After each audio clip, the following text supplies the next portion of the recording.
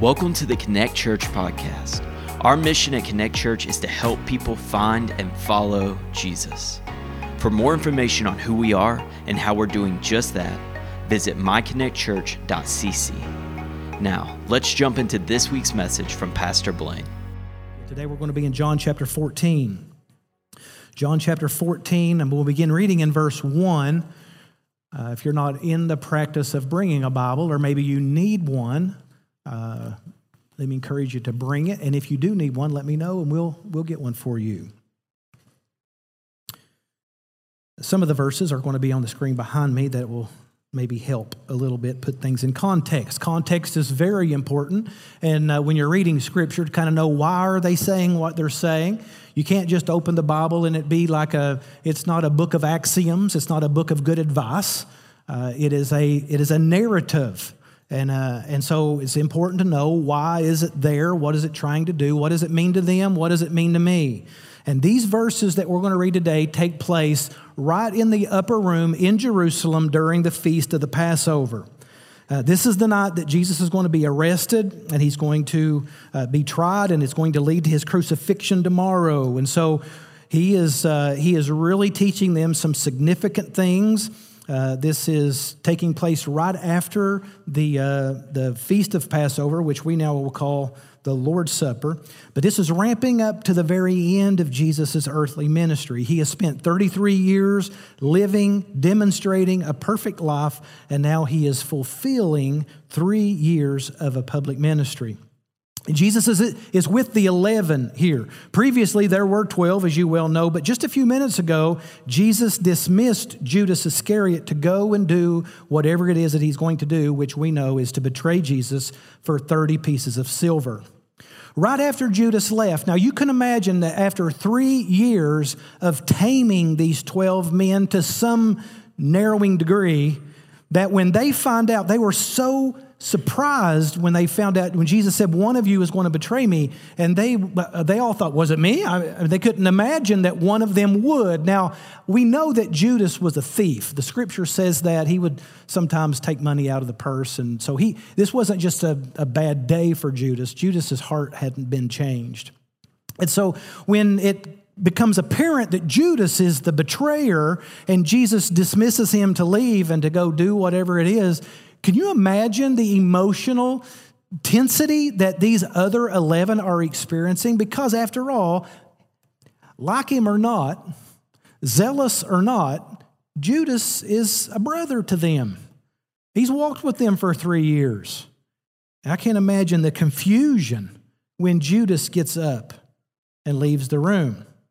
Now, right after Judas leaves, Jesus tells the rest of them that he's leaving them. Now, Judas just left. That's one end of the spectrum. The other end of the spectrum is Jesus, and he just told them he's leaving too. Except he said, and you cannot follow me. Well, remember, this is one of the things that appealed to them was when Jesus looked and he said to them, come and see. And very shortly after, he said, follow me. And they've been following him now for 3 years, diligently, sacrificially. And now he says, I'm leaving, and you can't come. Now, Jesus is their everything, and they gave up everything to follow him, and they couldn't wrap their heads around Jesus not being in the room. What are they going to do? Where are they going to go? Not to mention the grief of, here's another about to leave, and they were close. Too many questions to process at one time. And then it was out of panic and anxiety, maybe some leadership and I don't know what all was going on with Peter, but this is in chapter 13, verse 36 through 38. I'm going to read that. This is the context of Peter's statement. Simon Peter said to him, Lord, where are you going? And Jesus said, where I am going, you cannot follow me now, but you will follow afterward. And Peter said to him, Lord, why can't I follow you now? Not we, I, right? I will lay down my life for you. Jesus answered, will you lay down your life for me? Truly, truly, I say to you, the rooster will not crow till you have denied me 3 times. Heavy words. Jesus told him, specifically to Peter, I'm leaving, and you can't follow me. and you're not even going to make it the night without me. It's heavy. It's a heavy room. It's a heavy place to be. And chapter 13 ends with this prophecy of betrayal. So skip right over the chapter break because it's not there in the original, right? We did it so that I could say chapter 14 and you could find it really quick. So chapter 14 is just the continuation of that. When Jesus at the midst of, and often we don't see it in its context, Peter, you're going to deny me 3 times. Judas just left. I'm getting ready to go and you can't follow. You're not what you claim to be, Peter. And here's what Jesus says, let not your hearts be troubled. Well, it's too late. They already are. Let not your hearts be troubled. Believe in God, believe also in me. In my Father's house are many rooms. If it were not so, would I have told you that I go to prepare a place for you? And if I go and prepare a place for you, I will come again and take you to myself, and that where I am, you may also be. And you know the way to where I am going. And Thomas said, Lord, we do not know the way? We don't know where you are going. How can we know the way? Jesus said to him, I am the way, the truth, and the life.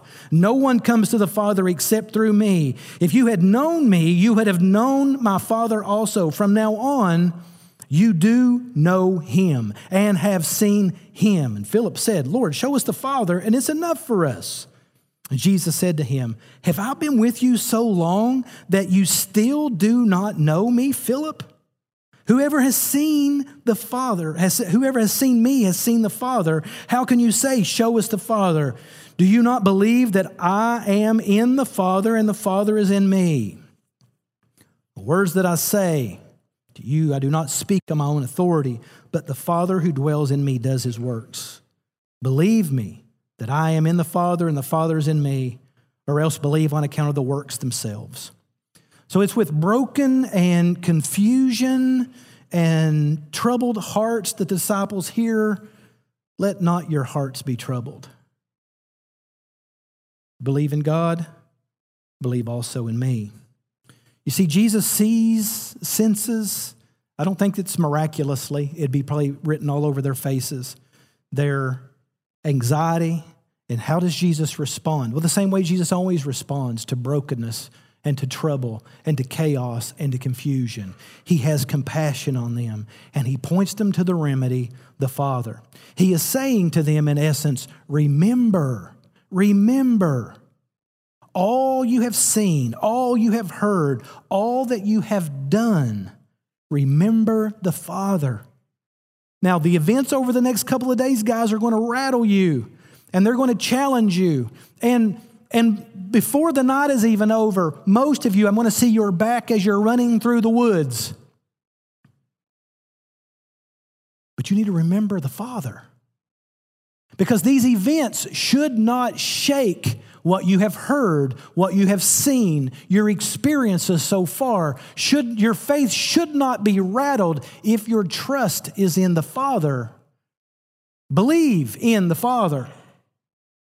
Believe also in me. So filter the events.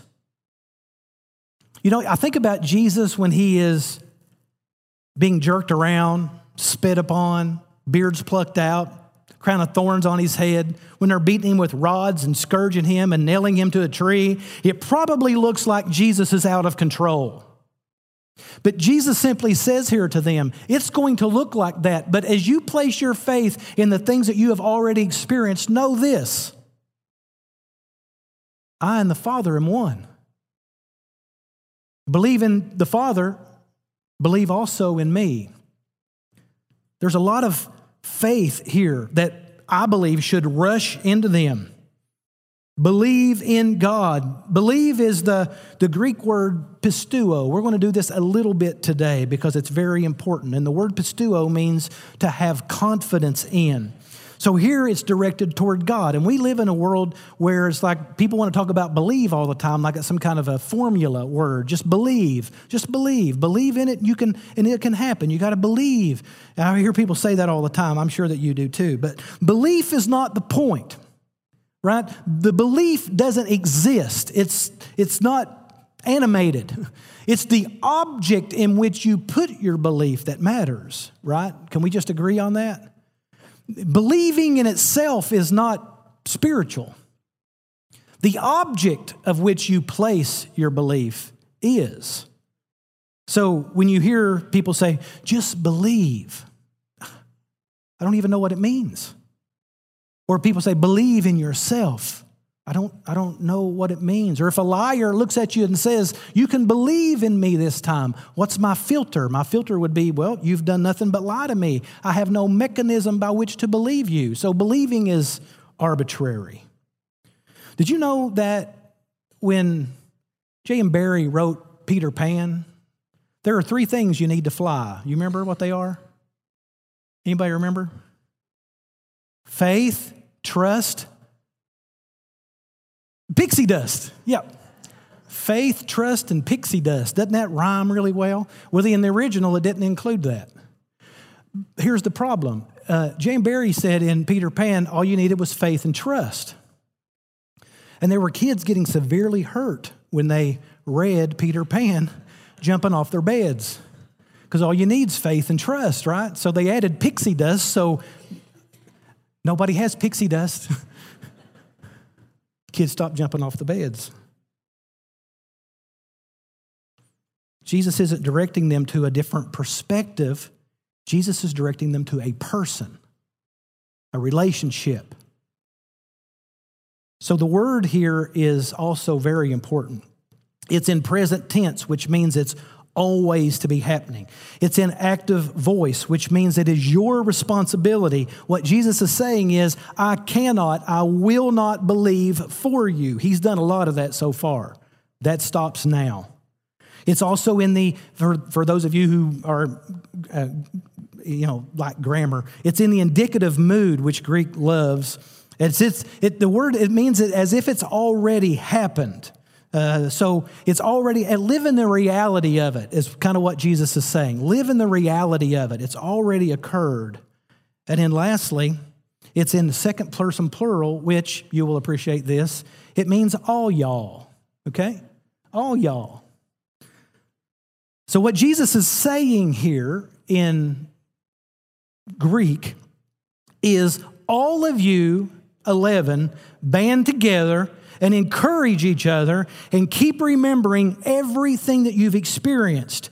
And none of your experiences, none of the Old Testament, none of creation, none of God's promises, none of the prophecies, none of the miracles, none of the teaching, none of that is in jeopardy over the next few days. Then place the hope that you draw from your faith and place it in me. Regardless of what your eyes see, remember. Remember. Yeah, listen, if you put me in this situation without this context and I see Jesus crucified, I'm probably done. But Jesus tells them here, even though you're about to see a crucifixion, it's all part of the plan, gentlemen. But even in Jesus' last moments, when he could be getting consoled, he is concerned about their troubled hearts. He tells them to trust in God, to trust in him, and to trust the plan. The plan that they have believed in, the plan that Jesus has taught, is going to seem in jeopardy. It's not. Now, I want you to lay, just for a moment, I want you to kind of lay your context, your life on top of this, okay? So the things that God has promised, his presence, his love, his care, his presence in your life, though your circumstances sometimes may make you scratch your head and you wonder, God's plan in your life is never, not even close to being in jeopardy. Never. Remember everything that God has done up to this moment. Your current circumstance does nothing to change God's faithfulness. Jesus with us is not the goal. Jesus with us in the flesh, I should say, is not the goal. Jesus in the flesh only gets us to the goal of redemption. If Jesus doesn't leave, if Jesus doesn't obey, that's when the plan is broken. The plan isn't Jesus with me. The plan is Jesus in me. And then the plan is to seek and save the lost, to glorify the Father. We need to remember that humanity is lost and it's headed to hell. The plan isn't broken if Jesus goes. The ultimate plan is broken if he doesn't go. So, in a nutshell, I want to break this little bit down. In essence, don't filter what you're about to experience through what you are about to see men do to me, but filter it through belief in what you have already seen God do through me. So that's what I want us to do. Like the events of your life, don't understand the events of your life by how you see men operate and the threats that are all around. We need to filter the circumstances of our life through what we have seen God do up till now. And God is faithful. If the sin problem is not remedied, what difference does Jesus' earthly ministry make? There is no hope of an eternal relationship with God the Father unless Jesus experienced the going. Look at verse 1 and then again down in verse 11. It's the very first and last verses of this context. Verse 1 says, "Let not your hearts be troubled. Believe in God, believe also in me." Verse 11 says, "Believe me that I am the Father and the Father's in me, or else believe on account of the works themselves." You see, what Jesus desires for them, what Jesus' greatest desire for them is belief, faith, trust. Here, Jesus gives a great gift to them. Keys, clues. Actually, Jesus is giving them answers before they even know what the questions are. The key to helping a troubled heart is remembering the past, not predicting the future.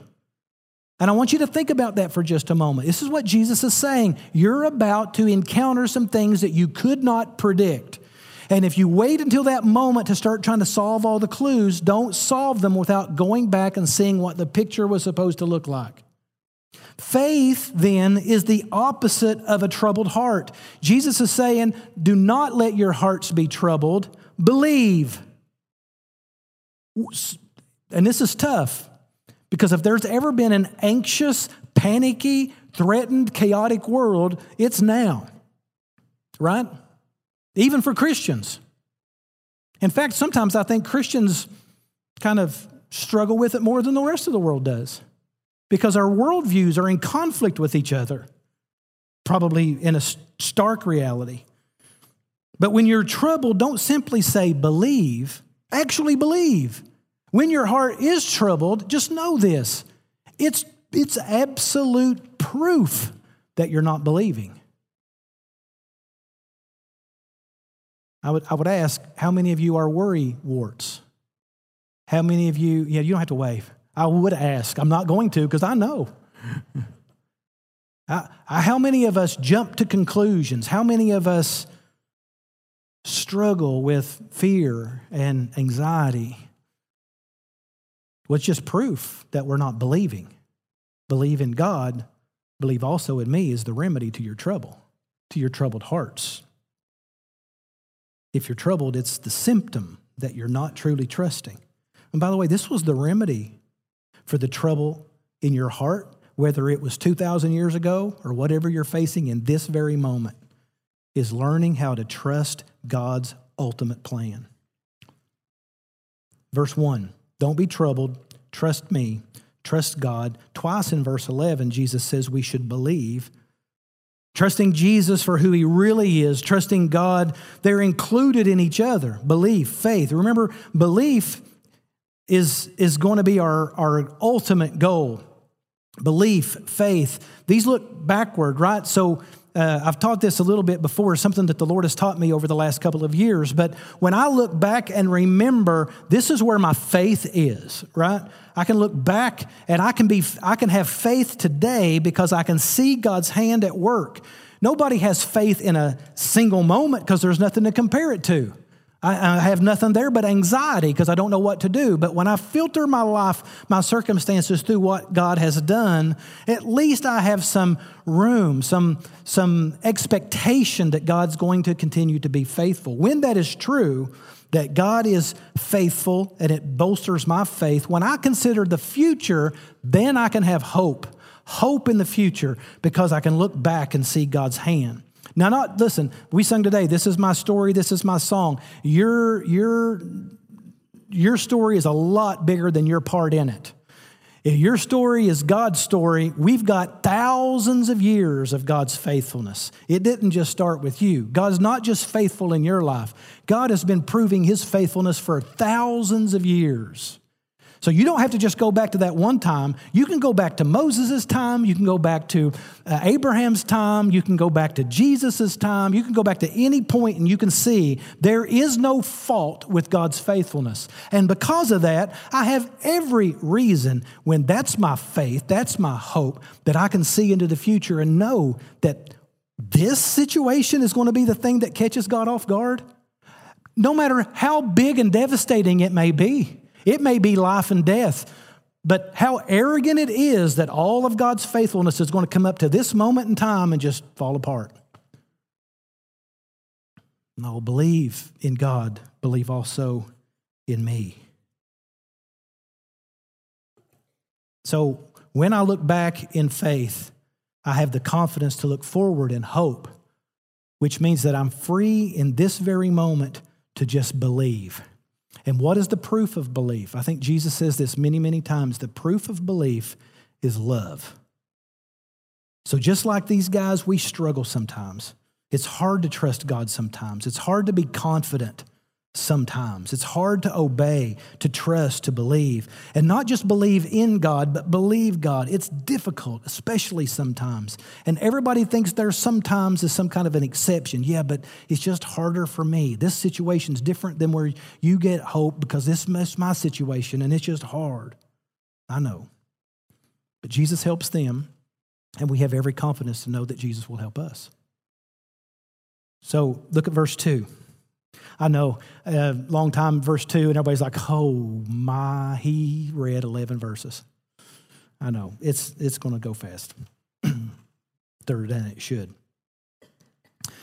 All right, so we look at verse 2, and we see that Jesus says, in my Father's house are many rooms. So we are continuing this idea of bolstering their confidence and encouraging them, right? In my Father's house are many rooms. If it were not so, would I have told you that I go to prepare a place for you? So this idea, I'm going to try to kind of share some things that I don't want it to shake us. But I know we talk a lot of times, in my Father's house are many mansions. That's terrible translation, and I'll explain why that is in just a moment.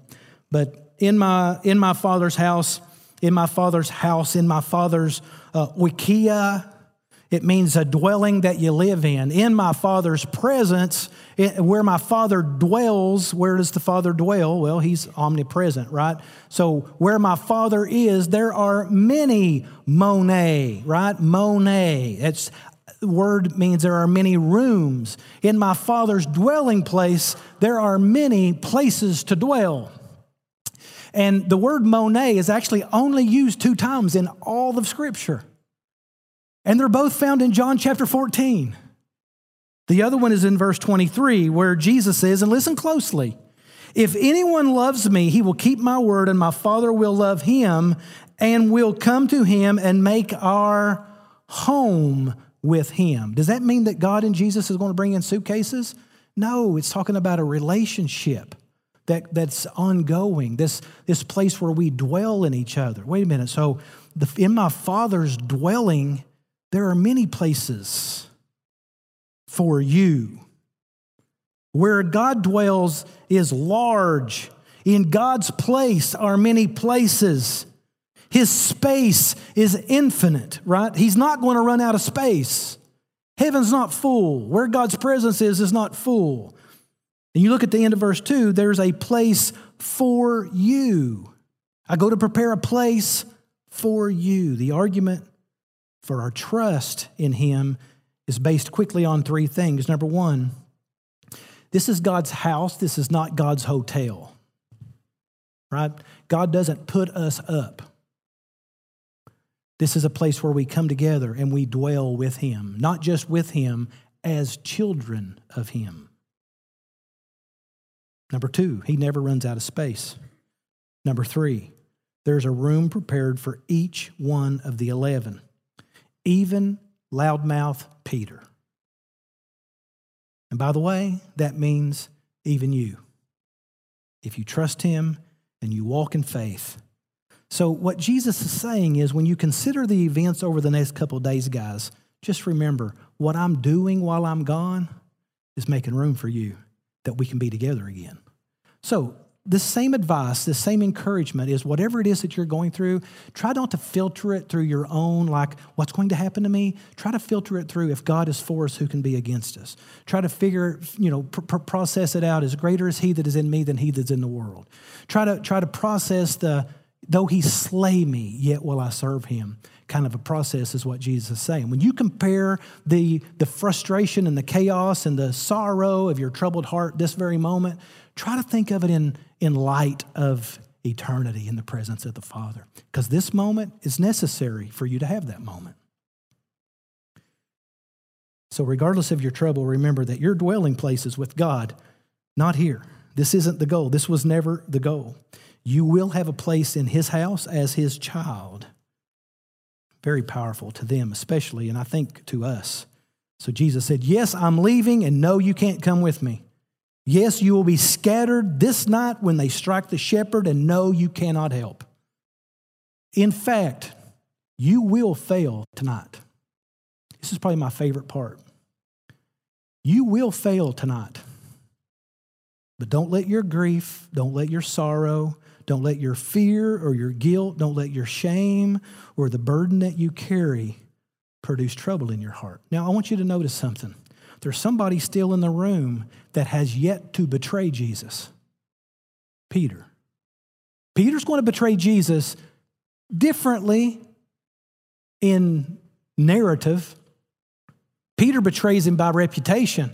Judas betrays Him for money. Judas didn't get this encouragement. Judas went out and hanged himself. Peter remembered. Peter remembered.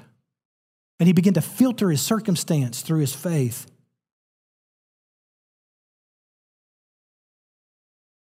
Verse 2, in my Father's house are many rooms. If it were not so, would I have told you that I go to prepare a place for you? And if I go prepare a place for you. 2 times Jesus says, I go to prepare a place for you.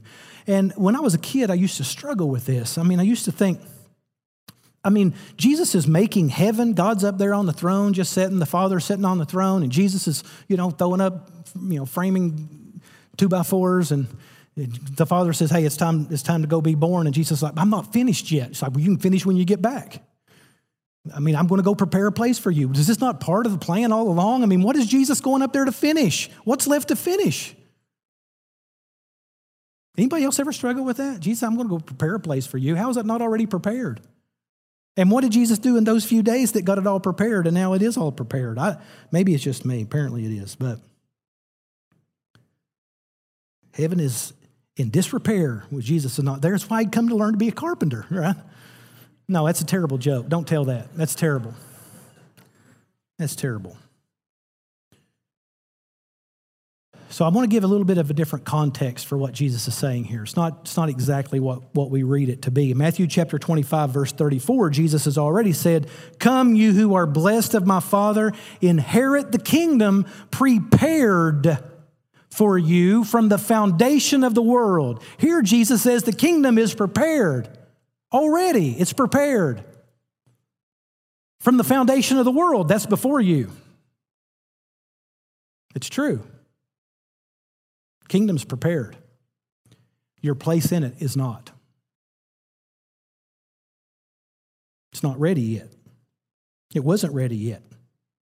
The word prepare is written in aorist tense. English doesn't even have an equivalent to that. So quite honestly, when Jesus says these things and they're written this way, it's impossible to translate it into English, but it has the sense of something being tied to a particular beginning or a particular end. So here what Jesus is saying is, I go to finish what has already been started. And the kingdom has been started, and I'm going to finish the kingdom so that it can become real in your life. It's already real, but it can't be real to you yet because I've not atoned for your sin yet. I've not satisfied the wrath of God yet. I've got to go and prepare a place for you, but the place is not heaven. The place is the cross.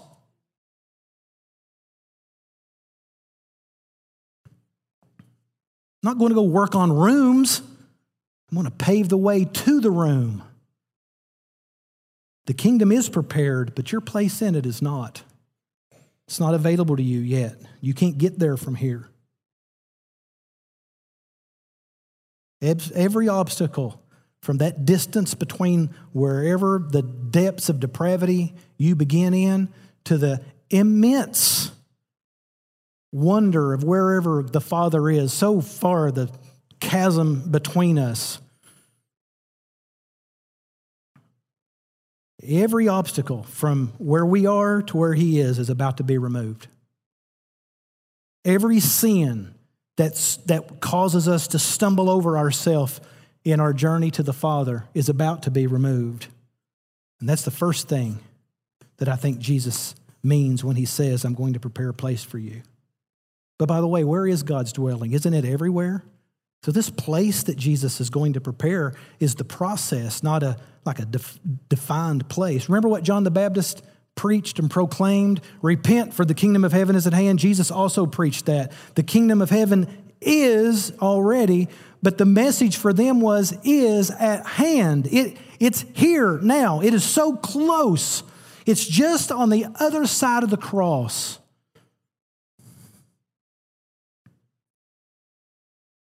It's been prepared since before the foundation of the earth, but your particular place in it has not. There's no way for man to access it. So when Jesus is crucified, that's when the preparation is complete. This is why when Jesus was on the cross and He cried out, it is finished. Jesus didn't go to heaven to begin a construction project, but to finalize that redeemed sinners can dwell with the Father in one sense in heaven for all eternity, but in another sense right now. Yes, we will dwell forever with the Father, but you can actually get into the kingdom right here, right now, if you will remember.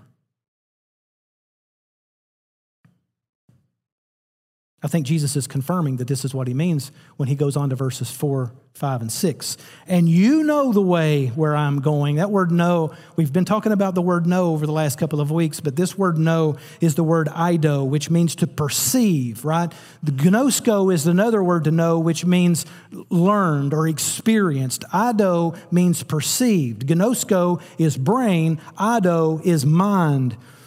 Gnosko is objectively, but eido is intuitively, right? It's experience versus a puzzle solver. And what Jesus is saying to them is, you know the way. Not they've experienced it.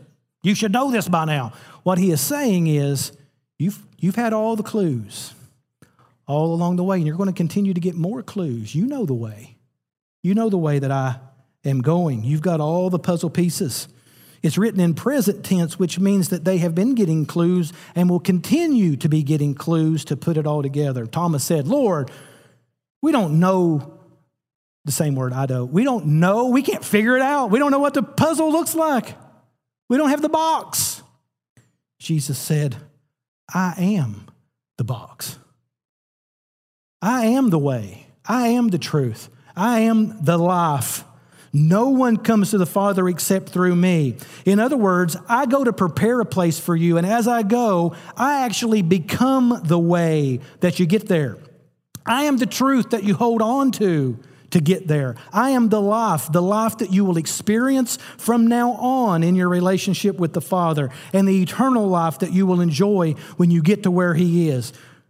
When I say I go to prepare a place for you, what I'm trying to say to you is this: I open the way, I am the way. I confirm the truth, I am the truth. I purchased the life, I am that life. And that impacts every moment from now on. So the kind of life that you live here, I hear people say things like all the time, just give me a little cabin in heaven. I'd be fine, just a little old rickety old cabin. There's no such thing as cabins in heaven. There's no such things as mansions in heaven. Those are not the reward, folks. Jesus Christ is the reward. He's the reward. He's the thing we long for. Gold streets are a byproduct with Jesus as the way, the truth, and the life. That's the goal. He is the goal. He is the way. I know you may get tired of hearing me talk about this, but yes, Jesus is incredibly exclusive and everybody can apply and everybody is accepted who believes in the Father and believes also in the Son. There is a word here, the, which in Greek is ho, the way, the truth, the life, and the article is found in each one of these. Now, he makes it even clearer with the article, the only, the only, the only. Clarifier, no one can come to the Father except by me. Pretty clear? If Jesus is a good teacher, he's the only one. The only way. Jesus made all of these other I am statements so the Pharisees could hear him. Here, the Pharisees aren't there. He's making it very clear to the troubled hearts of his followers. Because Jesus, this very night, is going to purchase our forgiveness and become the way to the Father. He's going to make our room, our dwelling place where we are and where we will be. He makes it not only available, but suitable and certain for all of the redeemed who will place their faith in Jesus Christ. And if your faith is not in Jesus Christ, there is no other way, there is no other truth, there is no other life. Look at verse 3. And I go and prepare a place for you. I will come again and take you to myself, that where I am, you may also be, or be also. I think this is such an incredible phrase. I will take you to myself. This shifts up until now. It's like, guys, remember the kingdom. Remember the kingdom. And here all of a sudden, it shifts from a kingdom to a king, from a place to a person. Where Jesus is, there is heaven. What is the essence of heaven? The essence of heaven is the presence, the immediate presence of Jesus. So when he says, I go to prepare a place for you, the place that he goes is the cross. Otherwise, Jesus would have made this statement at the ascension, right? And that would have made sense. It's like he's about to go into heaven. That's when he would say, hey, I'm going to go and I'm going to prepare a place for you. He doesn't. He does it before the cross. And he even says, and I will come again and receive you into myself.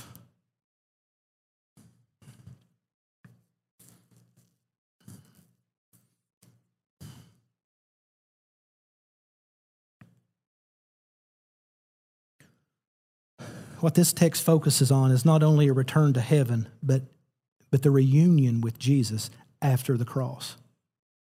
That's what Jesus is talking about, this presence that's ongoing after the cross. And I know we read this a lot of time at funerals. It's like Jesus is going to come again and receive us unto himself. There's a time's going to come when he's going to descend and take us back to heaven. But the truth of the matter is when Jesus comes again is after the cross, at the resurrection, and he receives them unto himself. And I think this gets even a little bit more clearer here when the word, I will receive you unto myself, or take you to myself, is actually what the word is. It's the word paralambano, which means to join to be associated with, to become companions with. So after Jesus resurrects, among his very first words, for the very first time, Jesus said, tell the brothers to meet me. Right? Now all of a sudden they're brothers. He's never called them brothers before. He's receiving them unto himself, and the Father is for the first time their Father because they're brothers. This is a special relationship, right? Not only did they have it, but everyone who has said yes to Jesus after the crucifixion, after the resurrection, receives it as well. It's not by anything you did. Jesus is the one doing the receiving. Look at what Philip says in verse 8. Philip said to him, Lord, show us the Father and it'll be enough. It's the same word that Paul uses about concerning God's grace being sufficient. It is enough. Show us the Father. Now, that'll satisfy us. You know, you keep talking about these, a time will come, and that's great for that time, but right now my heart is still troubled. So all of the things that Jesus has just taught them, they are still not getting. Philip's still not getting.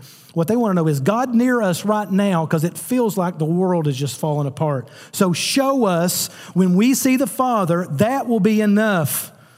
Jesus is like,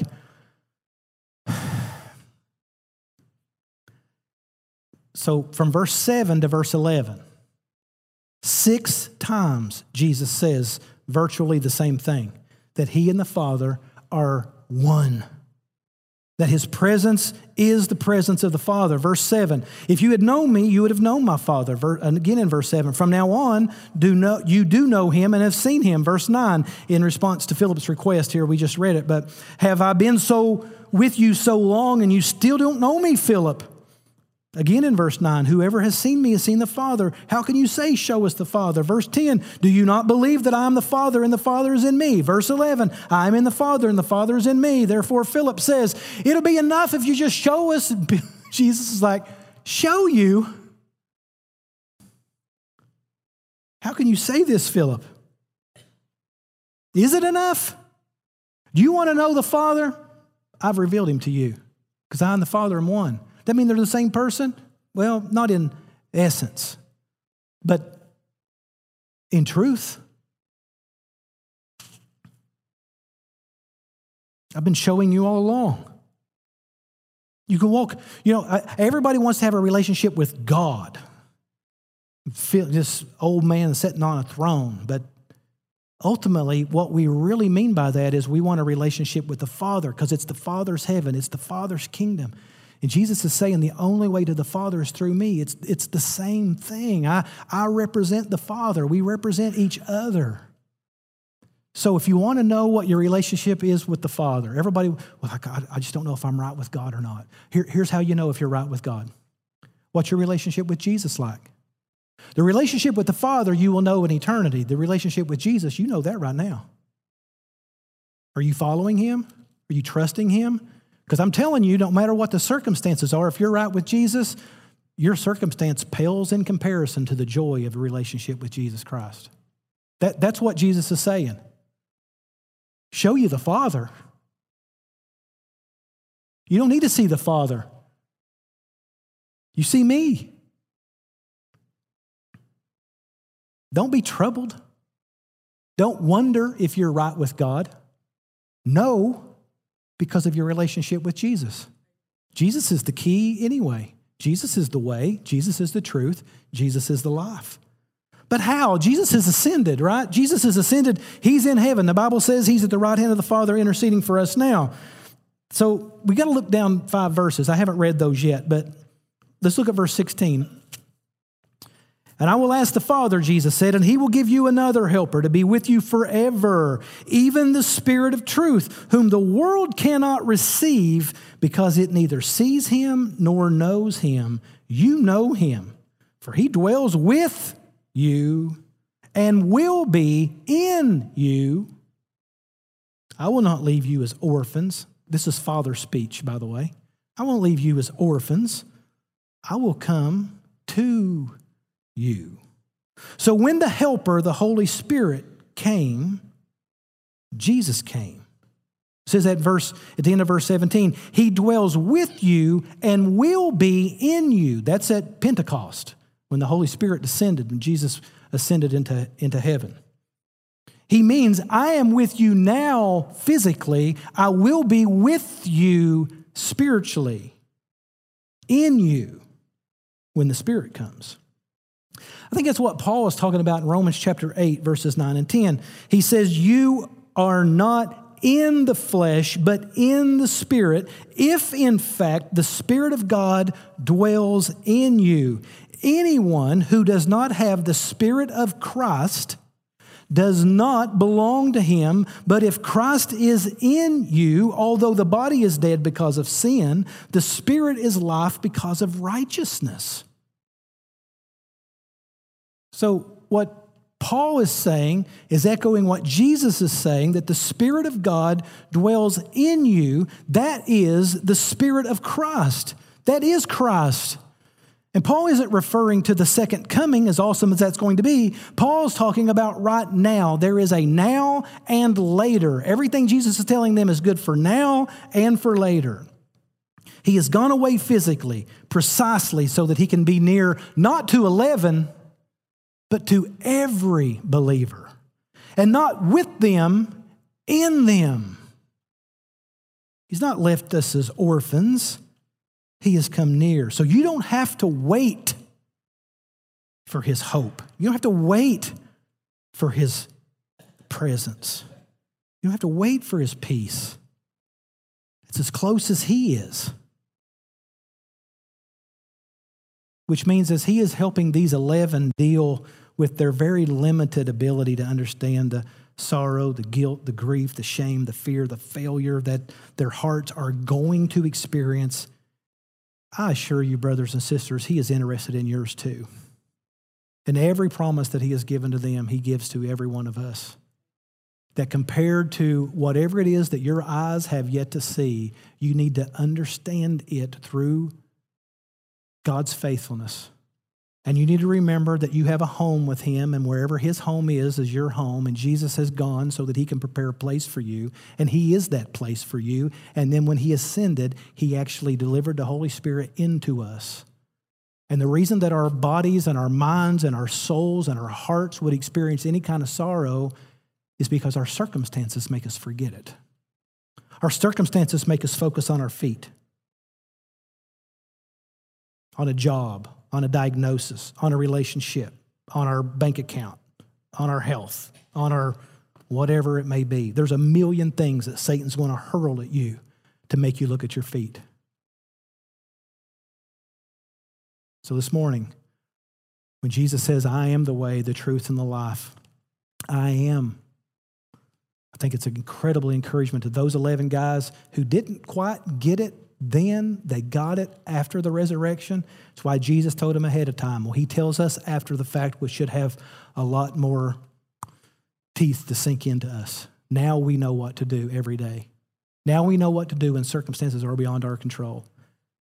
We put our trust in Jesus Christ. We put our hope in him. We obey him. That frees us to love in this moment instead of bite our fingernails. So I want to encourage you, brothers and sisters. The same promises that were true for those 11 that changed the world are the same promises available to us today. God has prepared a place for us. It's prepared now. Let's walk in it. As we walk to it, let's pray together. I'm going to ask you to stand with me if you would.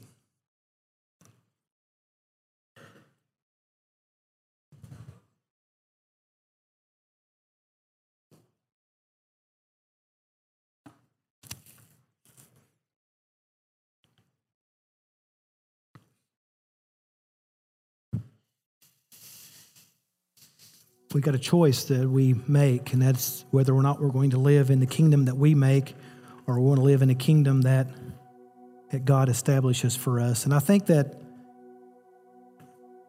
a lot of what Jesus taught, I believe the disciples understood in part, but I don't think they could get the kingdom until it was manifested. I don't feel like they were really caught up.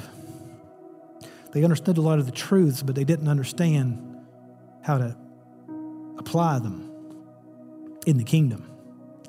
They didn't understand God coming near and being not just with them, but in them. I don't know that we understand that either. But I know that when Jesus gives these admonitions to these 11, he's helping them process. None of these truths actually helped them. I mean, Peter still failed tonight. All the disciples still ran into the woods tonight. 3 days from now, all of them are still going to be in disbelief about the resurrection. And even 8 days from now, Thomas is still going to, doubt. It wasn't until after Pentecost, truly, when they received the Holy Spirit, that everything began to change. Everything began to change in their hearts and minds when the Spirit of Christ entered into them. And then they connected every dot. So I want to say to us, that's not something that we have to wait on. The Spirit is already available to dwell in us. So if you're trying to figure out your life without receiving the Holy Spirit, it's not really possible. In fact, Jesus even said the world can't receive it because the world doesn't know it. Can't do it. If you're trying to figure out your life without Jesus, you just can't do it. It's not possible. It's not just hard, it's impossible. Oh, you might have some good days, but without trusting in Jesus as the way, the truth, and the life, it's just a roller coaster ride until death, or he comes, and then eternal death. So this morning, I just want to encourage you to take inventory of where you are with the Lord. If you want to know where you are with the Father, then know where you are with the Son. And you want to know where you are with the Son, evaluate how faithfully you are obeying the Spirit within you. Is it just a decision you made that doesn't impact your life? Your relationship with Jesus, is it just something you claim? Or is it being lived out in faithful obedience to the life of Christ?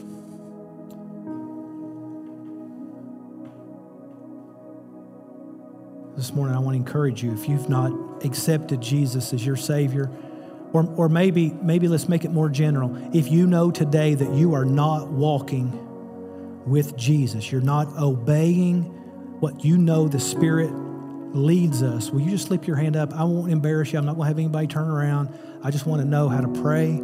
If you know today that you are not right with Jesus, if he is not the way, the truth, and the life for you, would you just slip up your hand? I want to be able to pray for you. Put it up and you put it right back down.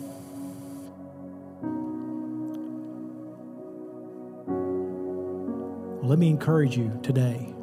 There is hope. And if you just think about your circumstance and just hold your, at the end of the road, just you see the problem in your life and just take your hand up and frame eternity and frame the Spirit of God, and you can filter your circumstance through the hope of Jesus Christ. Father, we thank you for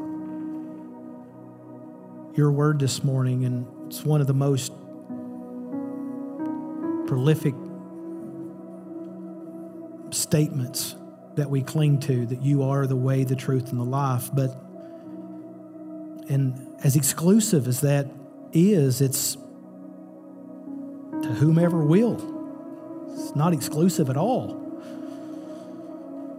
So I just pray that you would help us to walk faithfully in a world of grumbling and bemoaning and arguing and division and all of the things that make us keep looking at our feet. I pray that we would be able to take the hope that we have because of your faithfulness, and we can help the world around us believe and trust in you. Have a relationship with you, not just a check mark beside your name, but an ongoing relationship, time spent, time invested.